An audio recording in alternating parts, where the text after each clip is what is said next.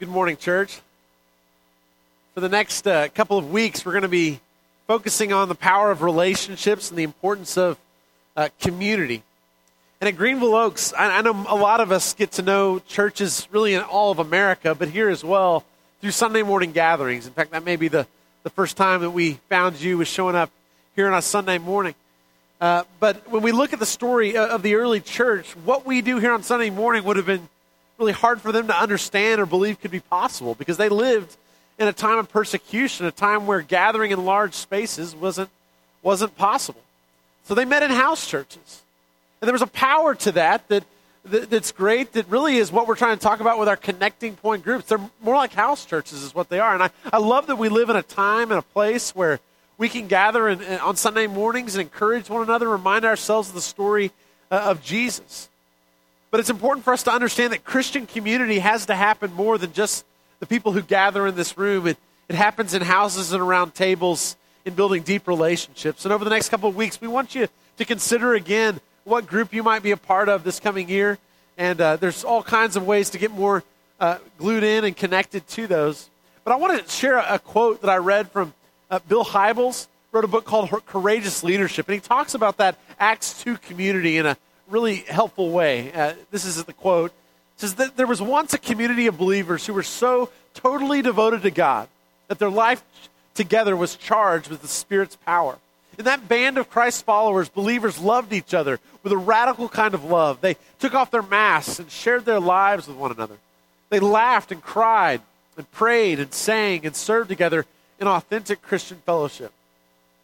Those who had more shared freely with those who had less until socioeconomic barriers melted away. People related together in ways that bridged gender and racial chasms and celebrated cultural differences. Acts 2 tells us that this community of believers, this church, offered believers a vision of life that was so beautiful. It took their breath away. It was so bold, so creative, so dynamic that they couldn't resist it. In verse 47, Acts 2:47, tells us that the Lord added to their number daily those who were being saved. I love that picture. I love a picture of community that's walking in close enough connection with one another that this is what the world sees and can't stay away from. And I'm grateful to see the ways that our groups reach out to families like the Mannings and others that are walking through these difficult times. It makes me ask that question, how can people do life without it? Once you experience it, I think you understand a bit of that. So we want to talk about this, and you may be wondering how to sign up. There's several ways you can do that. One, you can talk to a staff member, talk to me, but you can also talk to Keith Maloney, who's leading the Connecting Point Group ministry. He'd love to connect with you. You can also email Keith at kmaloney@greenvilleoaks.org, or check our website, and there's a groups page you can connect with there. But right now, let's begin with prayer, and we'll get into the Word of God this morning. Father, I pray this morning to you. You're our good Father. You are worthy of our praise, and we've given it to you this morning. And we've given you our offerings, God, and we pray you do with those what only you can do, God, to multiply the small amounts that we have and some even larger amounts, God. But whatever's been given, would you use it for your glory? God, this morning I pray you would pour through me the gift of preaching so that Christ would be formed in our hearts. And it's the name of Jesus that we pray. And everyone said, amen. Well, there's two key human desires that all of us have, I would say, as humans. And I think it's important for us to understand these because I think the life that God's called us to as a part of the church, and especially our small connecting point groups, really get at this. Those two desires that we have that are true to all of us, I think, are this. We desire to be fully known in our lives. We want people to know fully who we are, but the second is a vital part of this as well. We want to be fully loved as well. Fully known and fully loved. And so many of our experiences in church or in groups or in school, whatever it might be, we find that one of these isn't enough on its own. That you can be fully loved and not fully known, it's not enough. You can be fully known and not fully loved, and it's not enough. We desire for these two things to come together. Many of you know what it feels like to be fully known but not be fully loved. What does it feel like when we walk into that experience? Well, it feels like we're exposed, like we're judged by others. It's that moment when you choose to be vulnerable and share people the truth of your life, and yet what you receive is judgment back. It's the moment when you share your opinion and realize that no one else agrees with you in the room. It's that moment when you reveal maybe to your coworkers that you're a Christian, and their assumptions are, well, you must be a fundamentalist bigot, right? Because that's what a Christian is.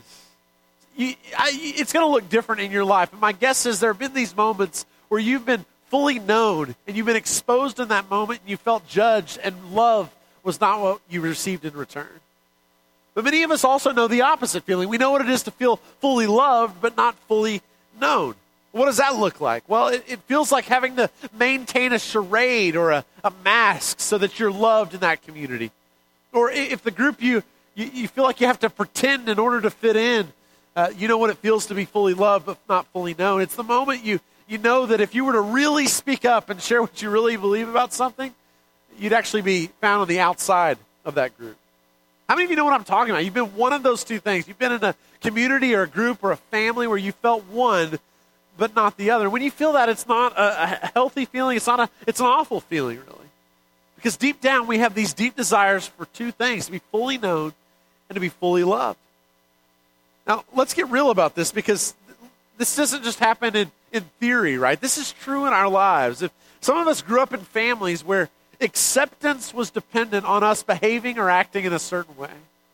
So we knew if we brought home a report card that wasn't all A's, then love was really conditional at that point. We were going to see that. Or if certain behaviors, if we didn't keep certain standards out there in the world, we knew judgment was going to meet us when we came home. Some of us grew up in churches where if you asked a certain kind of question, you knew you were going to get a certain kind of response. You'd be slapped a label of a troublemaker in some way, because we don't ask those kinds of questions about it there. Some of us today are in relationships where only one of those things feels true to us. Some of us are in relationships where we're not honest about who we are, and we're not fully known because we're not being honest with somebody important in our lives. And some of us, well, we feel fully known, but we feel judged in the process. And it's hard to come to a place where both of these things are found, and it's vital for our growth to find groups where that can be the case. I like the way Tim Keller talks about this in one of his books. He says, to be loved but not known is comforting but superficial. And to be known and not loved is our greatest fear. But to be fully known and truly loved is, well, a lot like being loved by God. It's what we need more than anything. It liberates us from pretense, humbles us out of our self-righteousness, and fortifies us for any difficulty life can throw at us. See, our God is a God who shows us steadfast love. And what that means is he knows everything about us, but he loves us despite and even in spite of all of that. He's a God who knows us fully. If you have your Bibles this morning, I want to go to one of the chapters that talks about this. It's in the book of Psalms, Psalm 139. Psalm 139 is one of the passages that my parents really asked me to memorize as a child. And I spent a lot of time in my 5th or 6th grade year, I remember committing this to memory. And it's one of those chapters I can recall, even though I'll read it to you so you feel better about not knowing it, right? I don't know if I remember all of it like I did at one point. But this is something I'd tell you to do as parents and as grandparents. Commit your kids to learning Scripture, to memorizing Scripture, because it's important at moments in our lives to be able to have this recall of things. And this is one of those chapters for me. Psalm 139, verse 1, listen to this. A God who knows us fully. You have searched me, Lord, and you know me. You know when I sit and when I rise. You perceive my thoughts from afar. You discern my going out and my lying down. You are familiar with all my ways. Before a word is on my tongue, you, Lord, know it completely. You hem me in behind and before, and you lay your hand upon me. This is a psalm that David writes, and David has done a lot of wrong things. He knows that God knows him fully, that he searches his heart, and at times it's seen that David's heart isn't as it should be, but ultimately God says, I believe, David, you're a man after my own heart. You see, God knows us fully. There's nothing we can hide from him. There's no secrets we can keep from God. God's a God who knows us fully. But the comforting thing is, Scripture also says that God loves us fully. One of those passages, another one to maybe memorize with your kids, is Romans chapter 8, where I'd like to talk about this idea right now. This is what Paul writes to the church at Rome, Romans 8:39. I'll start in verse 37, actually. No, in all these things, Paul writes, we are more than conquerors through him who loved us.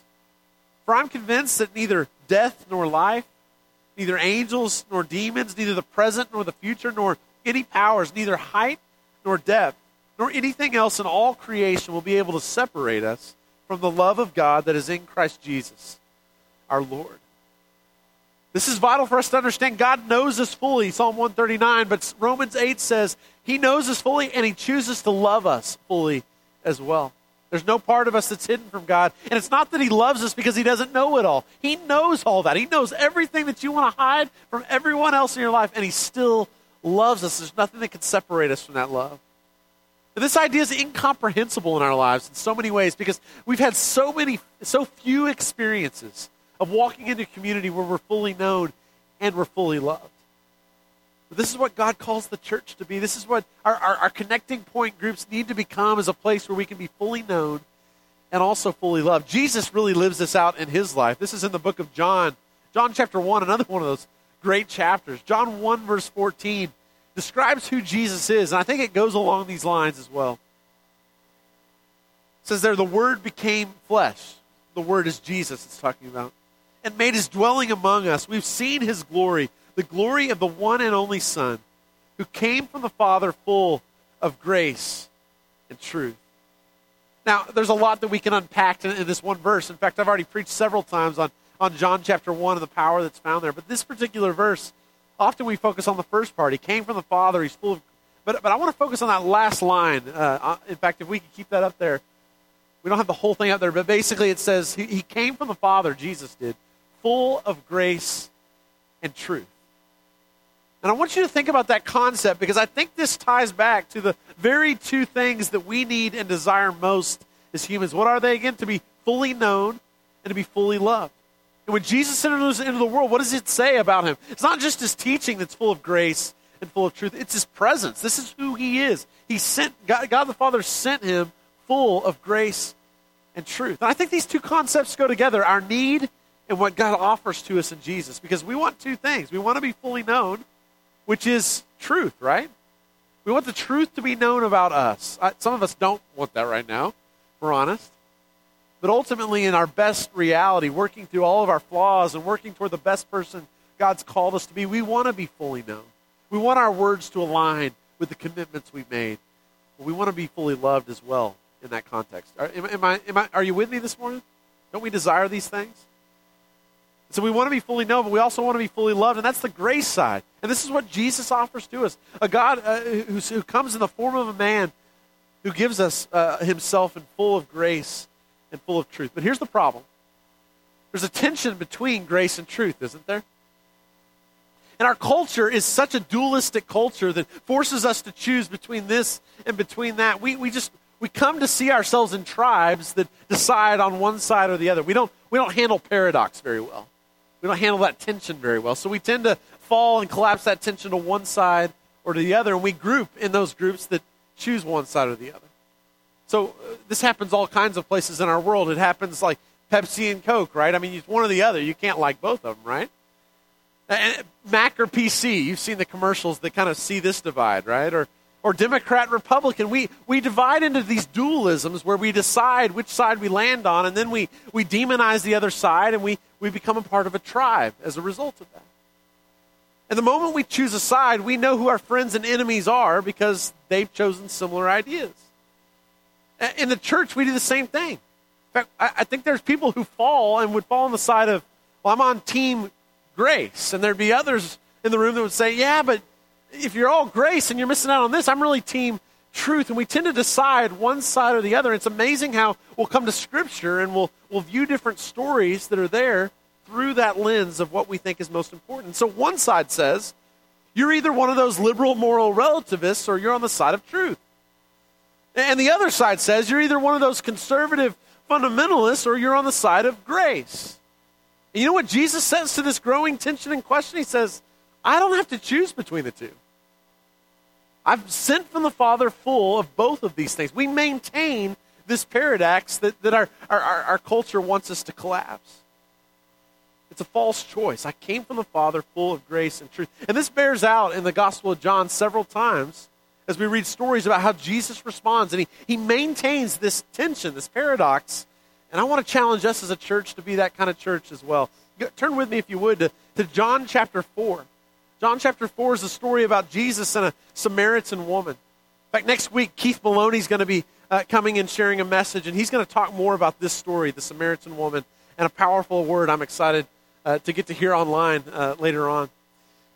But I wanted to share this story and just kind of open this up a little bit. Hopefully I won't steal Keith's thunder next week.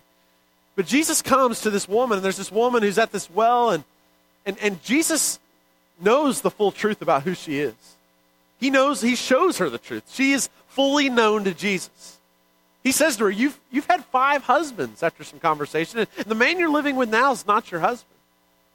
She's fully known to Jesus. But he also shows this woman grace.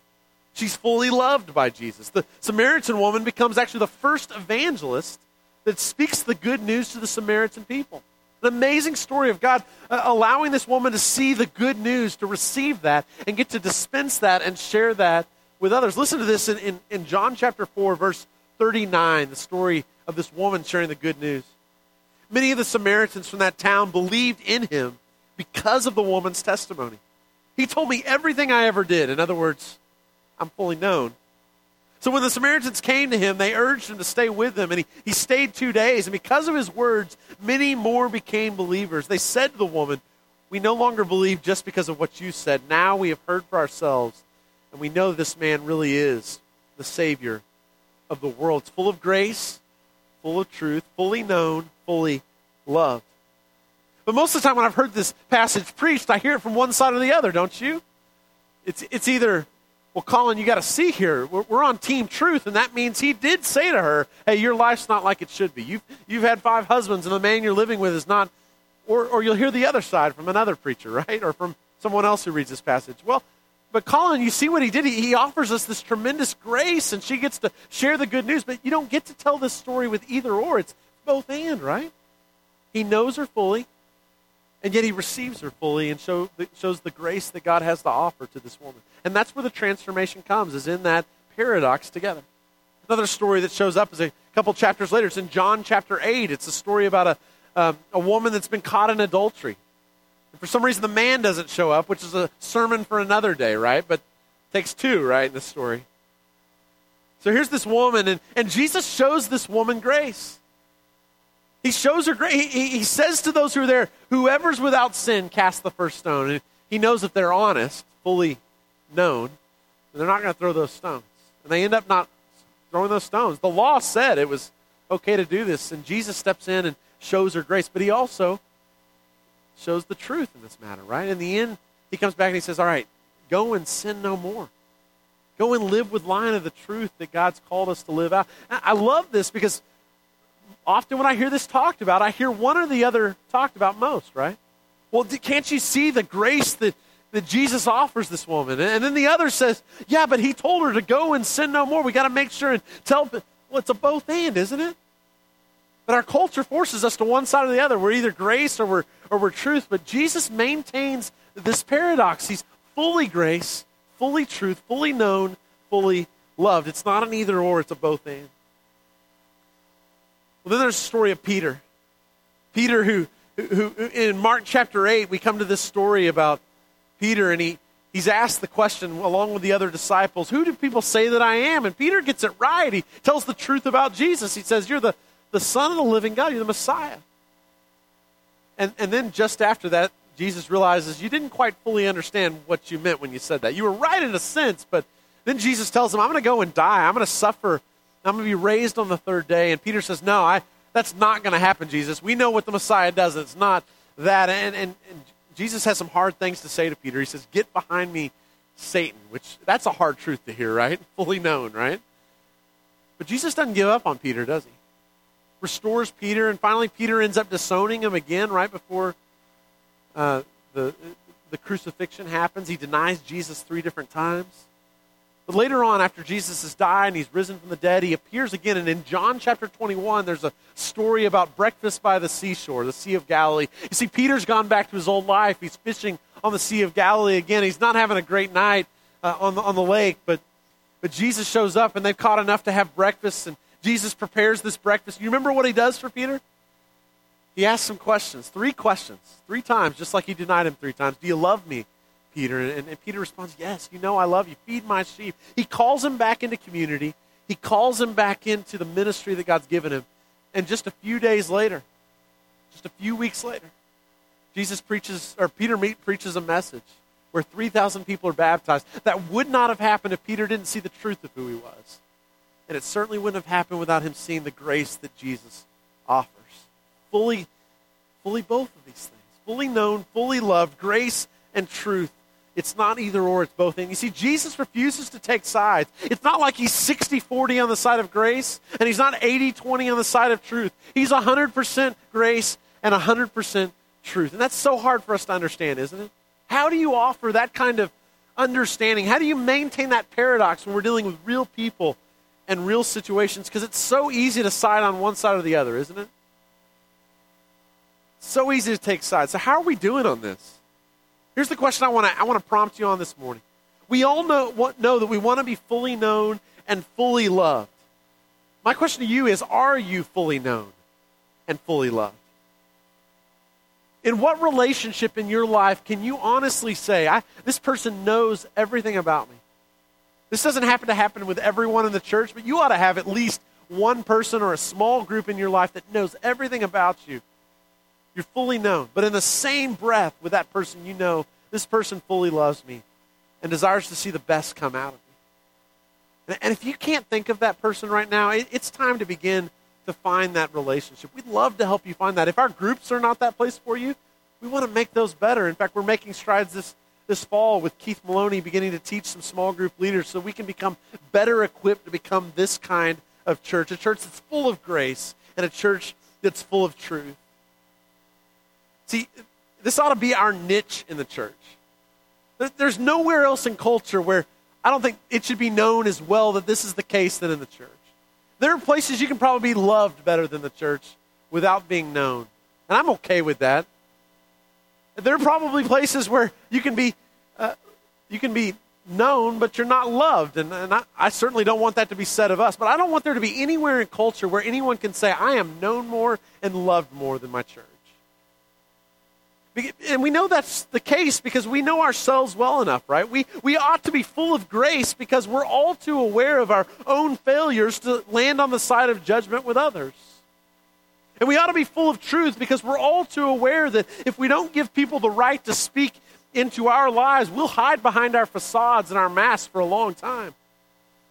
So what would it be like to be a part of a community, a radical community that decided we're going to be a church that's going to fully embrace and love people where they are, but we're also going to be a church that's going to accept the truth of where they are? I don't know if there's a better example of this than Celebrate Recovery and what's going on in that ministry. I'm grateful for the ways that group receives people. And if you've never been before, the Blue Crew is ready to receive you on Wednesday nights, right? They're standing at the door. They're excited to greet you. You don't feel strange walking in those doors. You feel welcome. You feel received. You feel fully loved. But there's also this sense in CR that you can't stay where you are. It's not okay to be this way. Hope Class is another great example of this, right? That we have all kinds of examples in our church where this is beginning to happen more and more, and I'm grateful for those, and I hope we'll step more into that. In fact, in a couple of weeks, we're going to get to share more of the story of what God's doing in CR. It will have been a year at that point, and I'm so grateful to see the faces out here of people who are working with people in these ways. They're willing to walk into this is messy, isn't it? Much easier to say, hey, we're all truth here, or we're all grace here. The mess comes when you blend those things together. And that kind of community isn't formed in a day, and that kind of community isn't found in a group of this size. It's found around tables and around living rooms. It's been happening since the first century, and it's still happening today. In fact, today, there's a story that I wanted to have a couple share with you from one of our Connecting Point groups. If Doug and Chidi Key would come on up, I hope you guys stuck through second service as well. I'm so proud of you guys.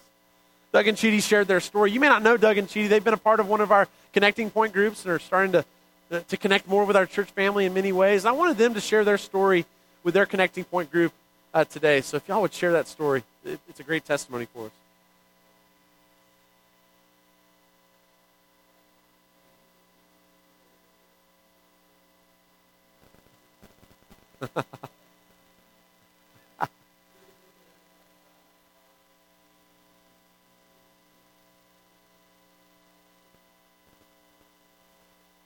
We're with a group of people who are so diverse. We're with older people, knowledgeable, wise couples. We have younger couples with kids. We have some single people.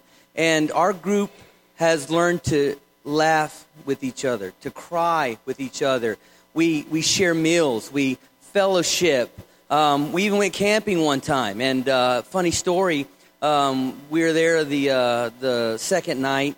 It was dark. We were all sitting around the campfire, and we were sharing stories and just enjoying each other and loving each other. And before we know it, one of the park rangers came up and said, "Hey, folks, you guys are being a little too loud." And it's interesting because we had a Boy Scout group to the left of us and some kind of riotous group to the right of us. So, we've even been reprimanded and at the same time repented together. And if you know anything about us being law-abiding citizens, we really felt bad. But it's such an incredible thing, these groups. And our story, I don't think, is unique at all. But I think it really speaks so powerfully to what groups can do, because Chidi and I actually did not come to Greenville Oaks before we got part of this group. We actually met our group and then came into Greenville Oaks. Chidi and I, we live in Allen, but we are attending a church in Dallas. We had our second child, and because of the drive, because of just the circumstances, as you know, if you have small children, it really is hard to do that on a long distance every week or every Sunday. So we are kind of just going on days, and for whatever reason, Chidi and myself, we were looking for more. We weren't finding anything at the time, and maybe we weren't looking hard enough. Maybe we weren't relying on God. But fortunately for us, God was looking at us, and our son was going to daycare here, and one of our group members, their son was going to daycare here as well. And Chidi was talking to one of the women from the group member, and she said, "Hey, you need to come and visit our group. We'd really love to have you come and see what we have to offer. And hey, you don't have to, we know you're not going here. You don't have to be part of anything. Just come and find out what's going on." So we came, we connected to the group, and after several months, we're like, wow, this is such an awesome group. I mean, if this group is so incredible, then Greenville Oaks must have something going on. So we found ourselves here now, and we're so glad that we did. On a more serious note, though, we had some very serious things go on in the spring, and they really showed the mettle of our group, and they really showed how much, as a family, we were. And I'm going to let my wife talk a little about that now. And there's something that I guess they say a lot, that a lot of the ladies in our group say, that Colin also mentions. It's doing life together, and that's what the connecting point was for us. And like he said, we were in the group, but we didn't necessarily come to church here. My son came to preschool, and that's how we started going to the group. I'm the oldest of 4 kids, and my brother passed away 3 months ago this weekend. I'm originally from Nigeria, so he had come here to get health care. And, I mean, a lot of things didn't work out the way that it should have. And so he went to be with the Lord at the end of May. And so we were at the point where, I mean, if you've lost somebody, for you to have family and have an extended family that can walk through that process with you, for us was a huge blessing, because he didn't know anybody here. And so they pretty much took care of everything that entailed going through that process, with praying for us, coming to see us, bringing us meals. We were even blessed to be able to do the memorial here, and they took care of, I mean, every single thing. My mom was absolutely blown away that for you to say you don't even go to church here, and these are just people that you met, going to group with, that they really went above and beyond. And I mean, they took care of every single detail, even up to financial commitments, because we had gotten to a point, because like I said, he came from Nigeria. My mom was going to have to try to go back home.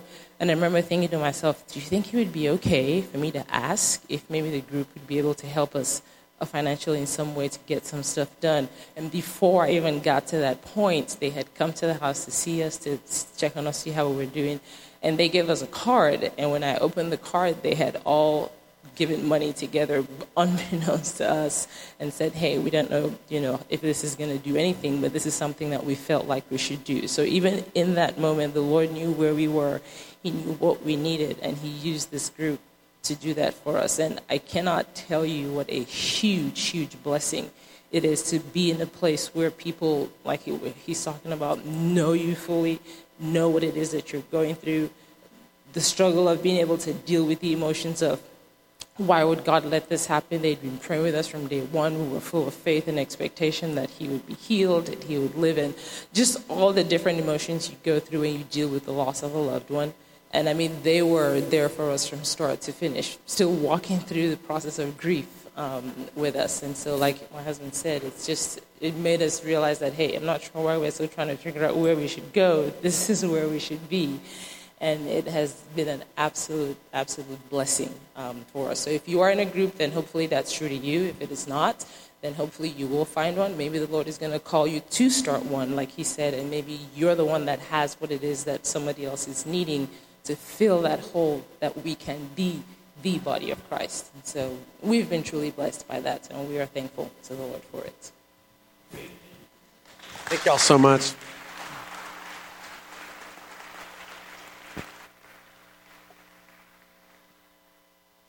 It's amazing the people we don't know until we hear their stories. I'm grateful for Doug and Chidi telling theirs. Make sure and get to know them if you haven't already.